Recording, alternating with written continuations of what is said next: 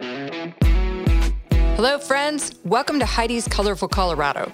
I'm your host, Heidi Ganahl, a wife, mom of four, CU Regent, and the founder of Camp Bow Wow and The She Factor. With a passion for keeping the spirit of our state alive and well, I started this podcast to bring the people of Colorado together to celebrate the amazing state we call home.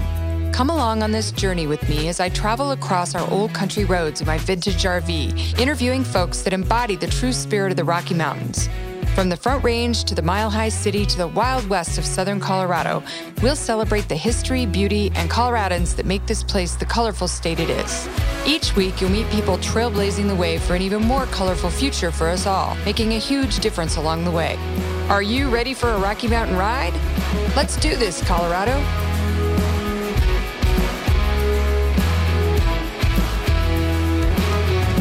Hello, everyone. Welcome to Heidi's Colorful Colorado. I'm so excited to have Crystal Covington here today. I consider her a friend and just an all-around amazing gal who's doing really neat things in Colorado, especially Denver. And I can't wait to hear more about what she's up to and how she's pivoting her business like we all are and surviving COVID. So welcome, Crystal. It's so good to see you.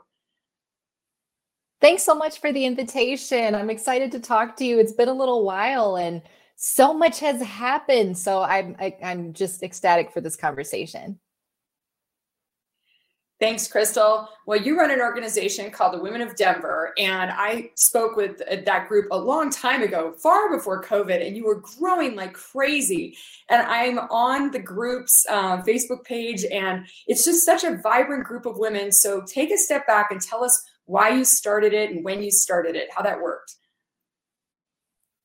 So I had moved to Denver, Colorado with no community behind me. My husband and I made the decision for our own future pathways and careers that we needed to be in a city where there were more opportunities. We had read all about Colorado being best places for millennials to have a career, best places for millennials to start a business, all these kinds of things.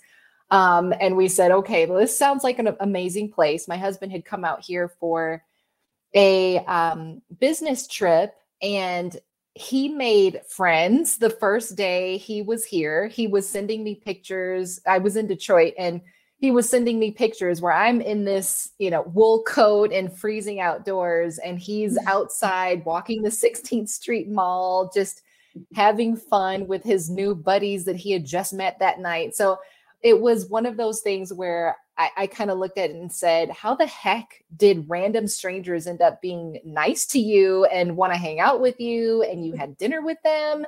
How the heck are you outside in a light jacket in November? And this needs to be investigated. So we moved to Denver, built a life here, and started off, and we had been here for about a year when I realized that between work and the networking that I had tried to do, and I'm a terrible networker, I will say, I hadn't made any authentic connections yet. And I needed to create that for myself, because I know my survival relies on having community, having people that care about me, that I can, connect with and talk about things that are going wrong, or have somebody to have coffee with, or, those connections matter deeply. And so I needed to create that for myself. And Women of Denver was just a result of me saying, I'll build it for myself. I'll build what I need to see here and do it in the way that is organically more natural for me.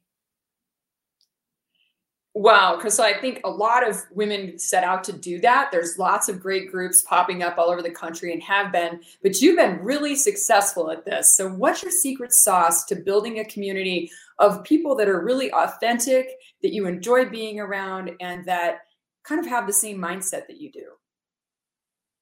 I think what happened there is that I put my own personality into it. And because it was not necessarily initiated for a business purpose, and that came later because I realized it was expensive to keep doing this and it was growing and people, wanted it in a different capacity.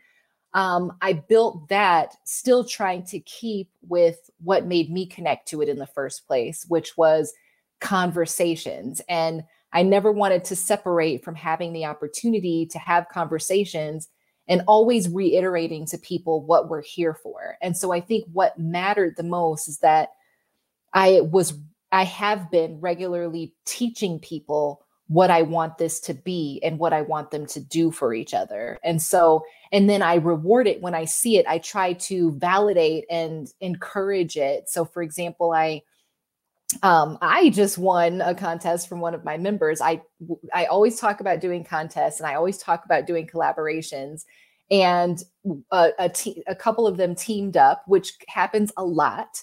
A photographer and a makeup company. They do makeup, hair and makeup, and they travel for it. These two teamed up to do a contest that they hosted on social media. And I entered and I got to win, which was crazy, but it's just so fun to see people doing things like that. And I'm going to blast the heck out of the fact that I won this and that they did this, and, like to, show support for when women collaborate and do those kinds of things. And so that's the kind of thing that I like to see and encourage. And when that happens, I want to see more people kind of get that idea from them and pass it along and encourage other women to collaborate to help each other grow.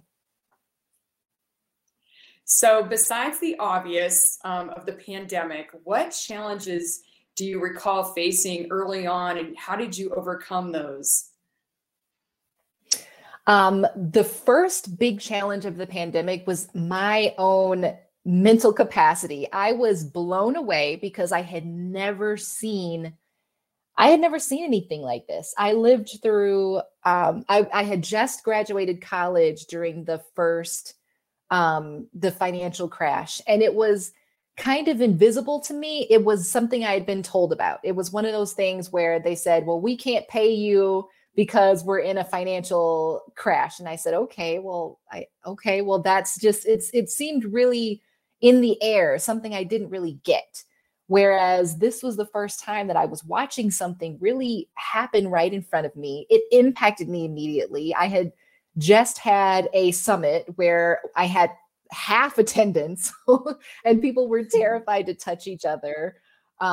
They were sitting separated, and it was just the most awkward experience to see it the day before Colorado received, I think they called it stay-at-home orders. It was the day before that happened. And so the next day, everything shut down.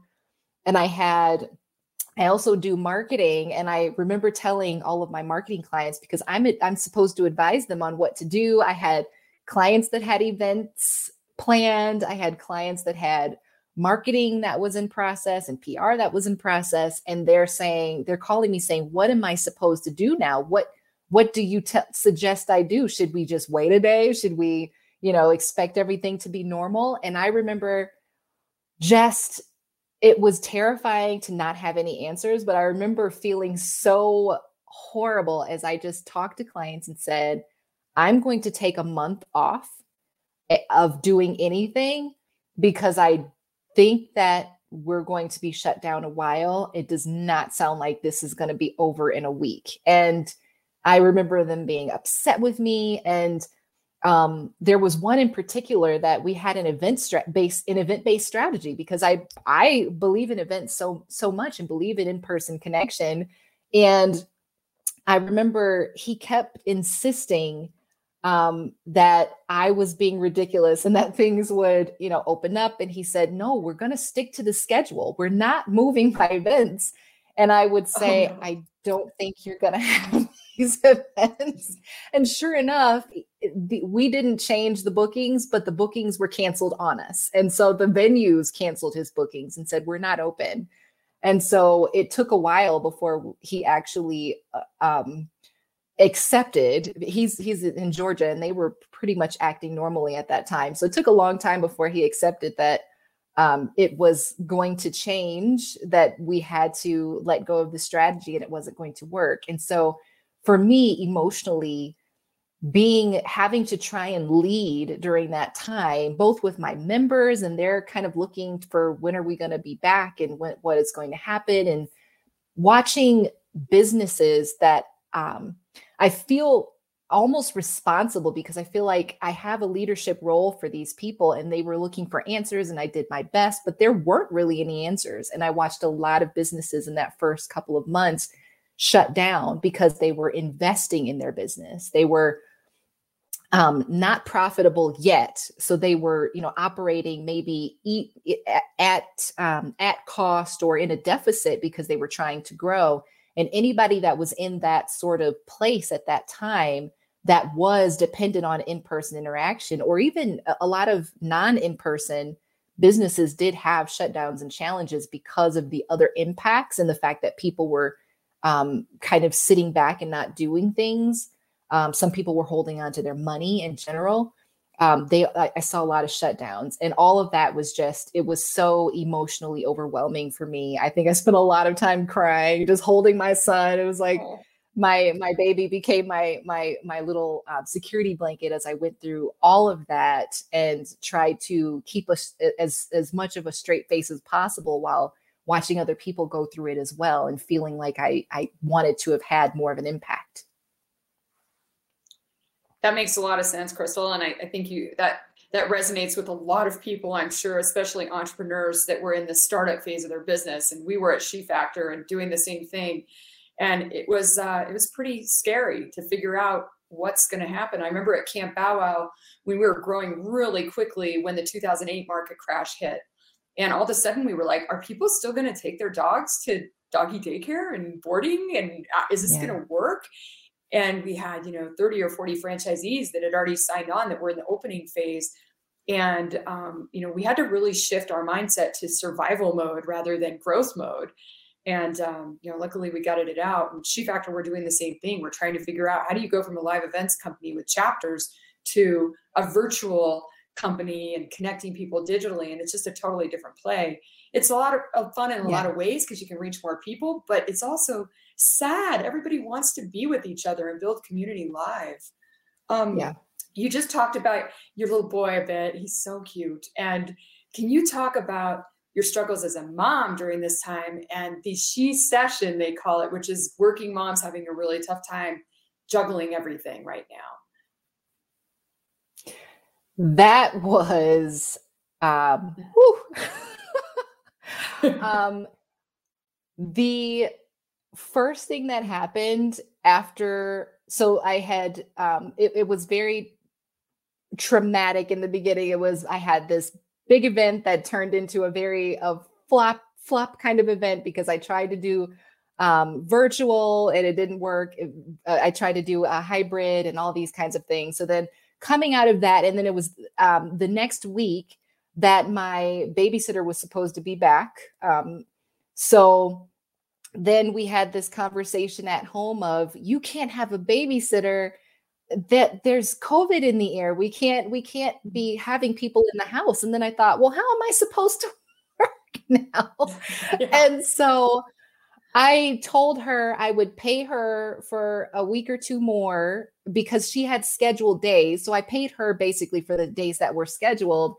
And I thought that it would be, I kind of kept thinking this would be acceptable again, but I never got my babysitter back. My family created this tight pod, and so I went months without any childcare while still trying to figure everything out. So trying to heavily pivot with a 1-year-old. He had just turned 1 and was still at the beginning phases of walking and very much needing of, connection and all of that. And I had many hours each week of childcare. I was technically an at-home mom. I was in the house, but I had somebody with me. So it was always me with somebody that was there to support and play with him and help me in between. Or if I had a call or something like that, I could do that. So now I was 24/7 mom, which was extremely overwhelming. I didn't get support again for a few months into the pandemic. And so by that time I was kind of losing it. And my mother-in-law finally kind of said, okay, you need some help. And so she and my husband decided to coordinate this kind of support network where she would come every other week and give me a couple hours a day for a little while. So that helped take a lot of pressure off, and having her just be around and give me some time to be able to have meetings. I had many a meeting where my son was screaming while I tried bouncing him or something to get him to be quiet. And my clients were very nice about it. I remember a male client who he needed the job to get done. He said, "We need to finish this conversation." I said, "But my son is having a temper tantrum right now. He's falling apart. He just wanted to be held or something." I forget what the reasoning was, but he was just on the floor crying. And he says, "Just pick him up and keep talking to me." And so we finished this meeting with me bouncing him through the whole conversation. So I did have quite a bit of time where I pulled back a bit on doing business because I didn't really know how. So I think I had quite a bit of financial fallback during the 2020 year. And it wasn't until the end of last year and the beginning of this year when I started getting my grasp again and started to recover that. So there was a big she session on my end. And then I'm starting to, recover that as I have somebody coming in now during the week to help me a little bit more, while my mother-in-law still is helping me a little bit as well. And then figured out how to leverage lots of other tools and things like that. But I think the biggest thing was the types of business that I did were all kind of really impacted by the pandemic. And then the fact that I couldn't really work as effectively as I wanted to with a child made it doubly challenging. Yeah, doubly challenging is right. It's like they talk about going from one child to two child is like, ridiculously overwhelming. It should only be double as hard, but it's about quadruple as hard. I think that's how it felt trying to run a business and, handle the kids. My favorite thing was when you would get photo bombed by a cat, a dog, a kid, and it would lighten up the mood for all the Zoom calls. But I mean, my kids would just come in and like duck around the camera and like pass me notes and, slide, like hold a poster with a question on it. And you're trying to pay attention. And it's like, oh my gosh, how do I do this? But everyone was pretty forgiving, I think, during the pandemic. And hopefully, as we go forward, we'll take those lessons from running our life over Zoom that we can make it easier to work from home, I hope. But okay, so you moved to Colorado and you've set up your new life here. What do you love about Colorado? What do you love to do? What are your family hobbies here based in Colorado? I feel like we've done a terrible job of really utilizing the things that we love about Colorado. When we first moved here, we did everything. We explored. I spent thousands of dollars at Denver restaurants and going out and visiting all of the sites and all of that. We lived in the downtown area, so I would go and I would just go for walks and walk downtown and talk to people. The thing that I loved the most was just the fact that people were so open and communicative, and that I could just walk into any space and feel that people would be able to connect with me. And I loved that about this place. And I loved the fact that there were so many outdoor things to do. So the things that we love are, of course, the outdoor spaces and being able to go to our favorite places and, go to an art fair in the summer and go to other areas and see art fairs and galleries and things like that. That's something that we enjoy doing. I still never got fully comfortable with driving the mountain roads, so I'm always still so terrified. But when we get to our destination, it's amazing. I live near Westminster. So even when we're just driving to go take my son to the doctor or something, or we're driving to Home Depot, we go to Home Depot a lot right now. Going out to the store, we can see the mountains just driving up the highway. And it's like, sometimes it is just so clear. And then I realize, oh my gosh, I don't look up that much. I can technically see it right from my neighborhood, but I don't look at it as much as I feel like I should. But the thing that I love is just being able to get on the street and go to the store and literally have a view of a beautiful mountain range. Boy, that's the truth. We recently moved from the Boulder area down to the South Denver metro area, and the view is just as beautiful. It's just different. Like when you're up in the Boulder area, you look up and it's these steep, big, rugged mountains. But then when you move south, you get these beautiful sunsets, and you can see the whole mountain range. And I agree. Like sometimes you just forget that it's there, and that's terrible to say, but we're so blessed to live in this state and have the views that we do and be so close to incredible activities that we can do up in the mountains. Crystal, what's the most Colorado thing you've ever done? So the thing that I thought of was both me and my husband, we got to Colorado and we said, we're Coloradans now. We're going to do what Coloradans do. And so my sister came to visit the first year that we had been here, and it's pretty hilarious in my mind, but we had no clue what it really meant to drive up to the mountains. And there was this park, I forget what it's called. I think it's Canyon, something like something Canyon State Park. And it was I just looked on the map. I said, oh, there's a state park just 20 minutes from us. And so my sister said, come on, let's go. And she's brave. She doesn't worry one bit about anything. And it ended up being that we had to go up these mountain passes, and we had this dinky little car. My husband had gotten this little sporty car that it is not a mountain car. It should not have been on the mountains. And so we went up there. We realized there was no way to turn around and go back down. So we're going up and we're like, there's no edge. Oh my gosh. We're freaking out because we were so overconfident. We didn't know what we were going into. So we just went up there. We finally got up there. It took us 30 minutes. It was the most beautiful thing we'd ever seen. We spent the day, and then it started to rain and we had to come back down. So then we drove down the mountain, still no edge in sight in one lane, in the rain in this tiny little car. So I consider that the most Colorado thing I ever did because we were fearless. We just picked a spot and went. We actually got more fearful after that because we were terrified again of being caught in the rain on a mountain pass.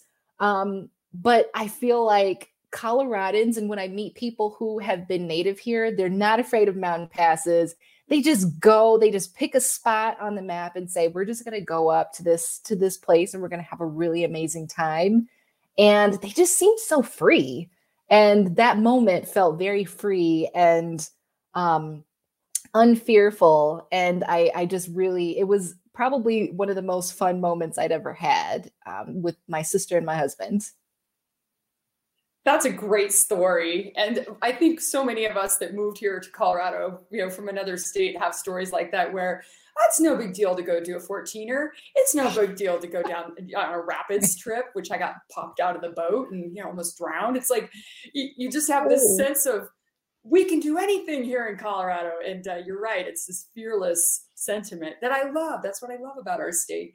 And entrepreneurship is about being fearless too. And so I want to wrap up by seeing if you have any advice specifically for the women entrepreneurs out there that are listening to this, that are trying to figure out how to pivot now back to like real live meetings and all this stuff out of COVID. Oh, so one thing that's important to me, I love having multiple viewpoints, really getting an idea of what people in other spaces of wisdom believe. And I know that not everybody likes to have other people's opinions, but I really love the wisdom of the group. And so I feel like gathering with others, getting a diverse group of people together and getting their ideas, I think is the most essential strategy to me of really being smart about the next moves and understanding what kind of things you should think about that you may not have considered yourself. For me, it's a matter of a combination of getting those insights, which I've been gathering lately, and then also doing things like making sure I have a written strategy and some funding and figuring out what I do before I go and launch it and start communicating things. So I like to have my plan together and know what I'm going to do, because no matter what, there's always going to be bumps in the road, but having a good solid plan helps to make it a little bit easier. So you have something to go back to and you can continue to work from that and tweak it, and be flexible within it. But having something in writing and something that's tangible just really helps to stabilize all the emotions as things continue to change.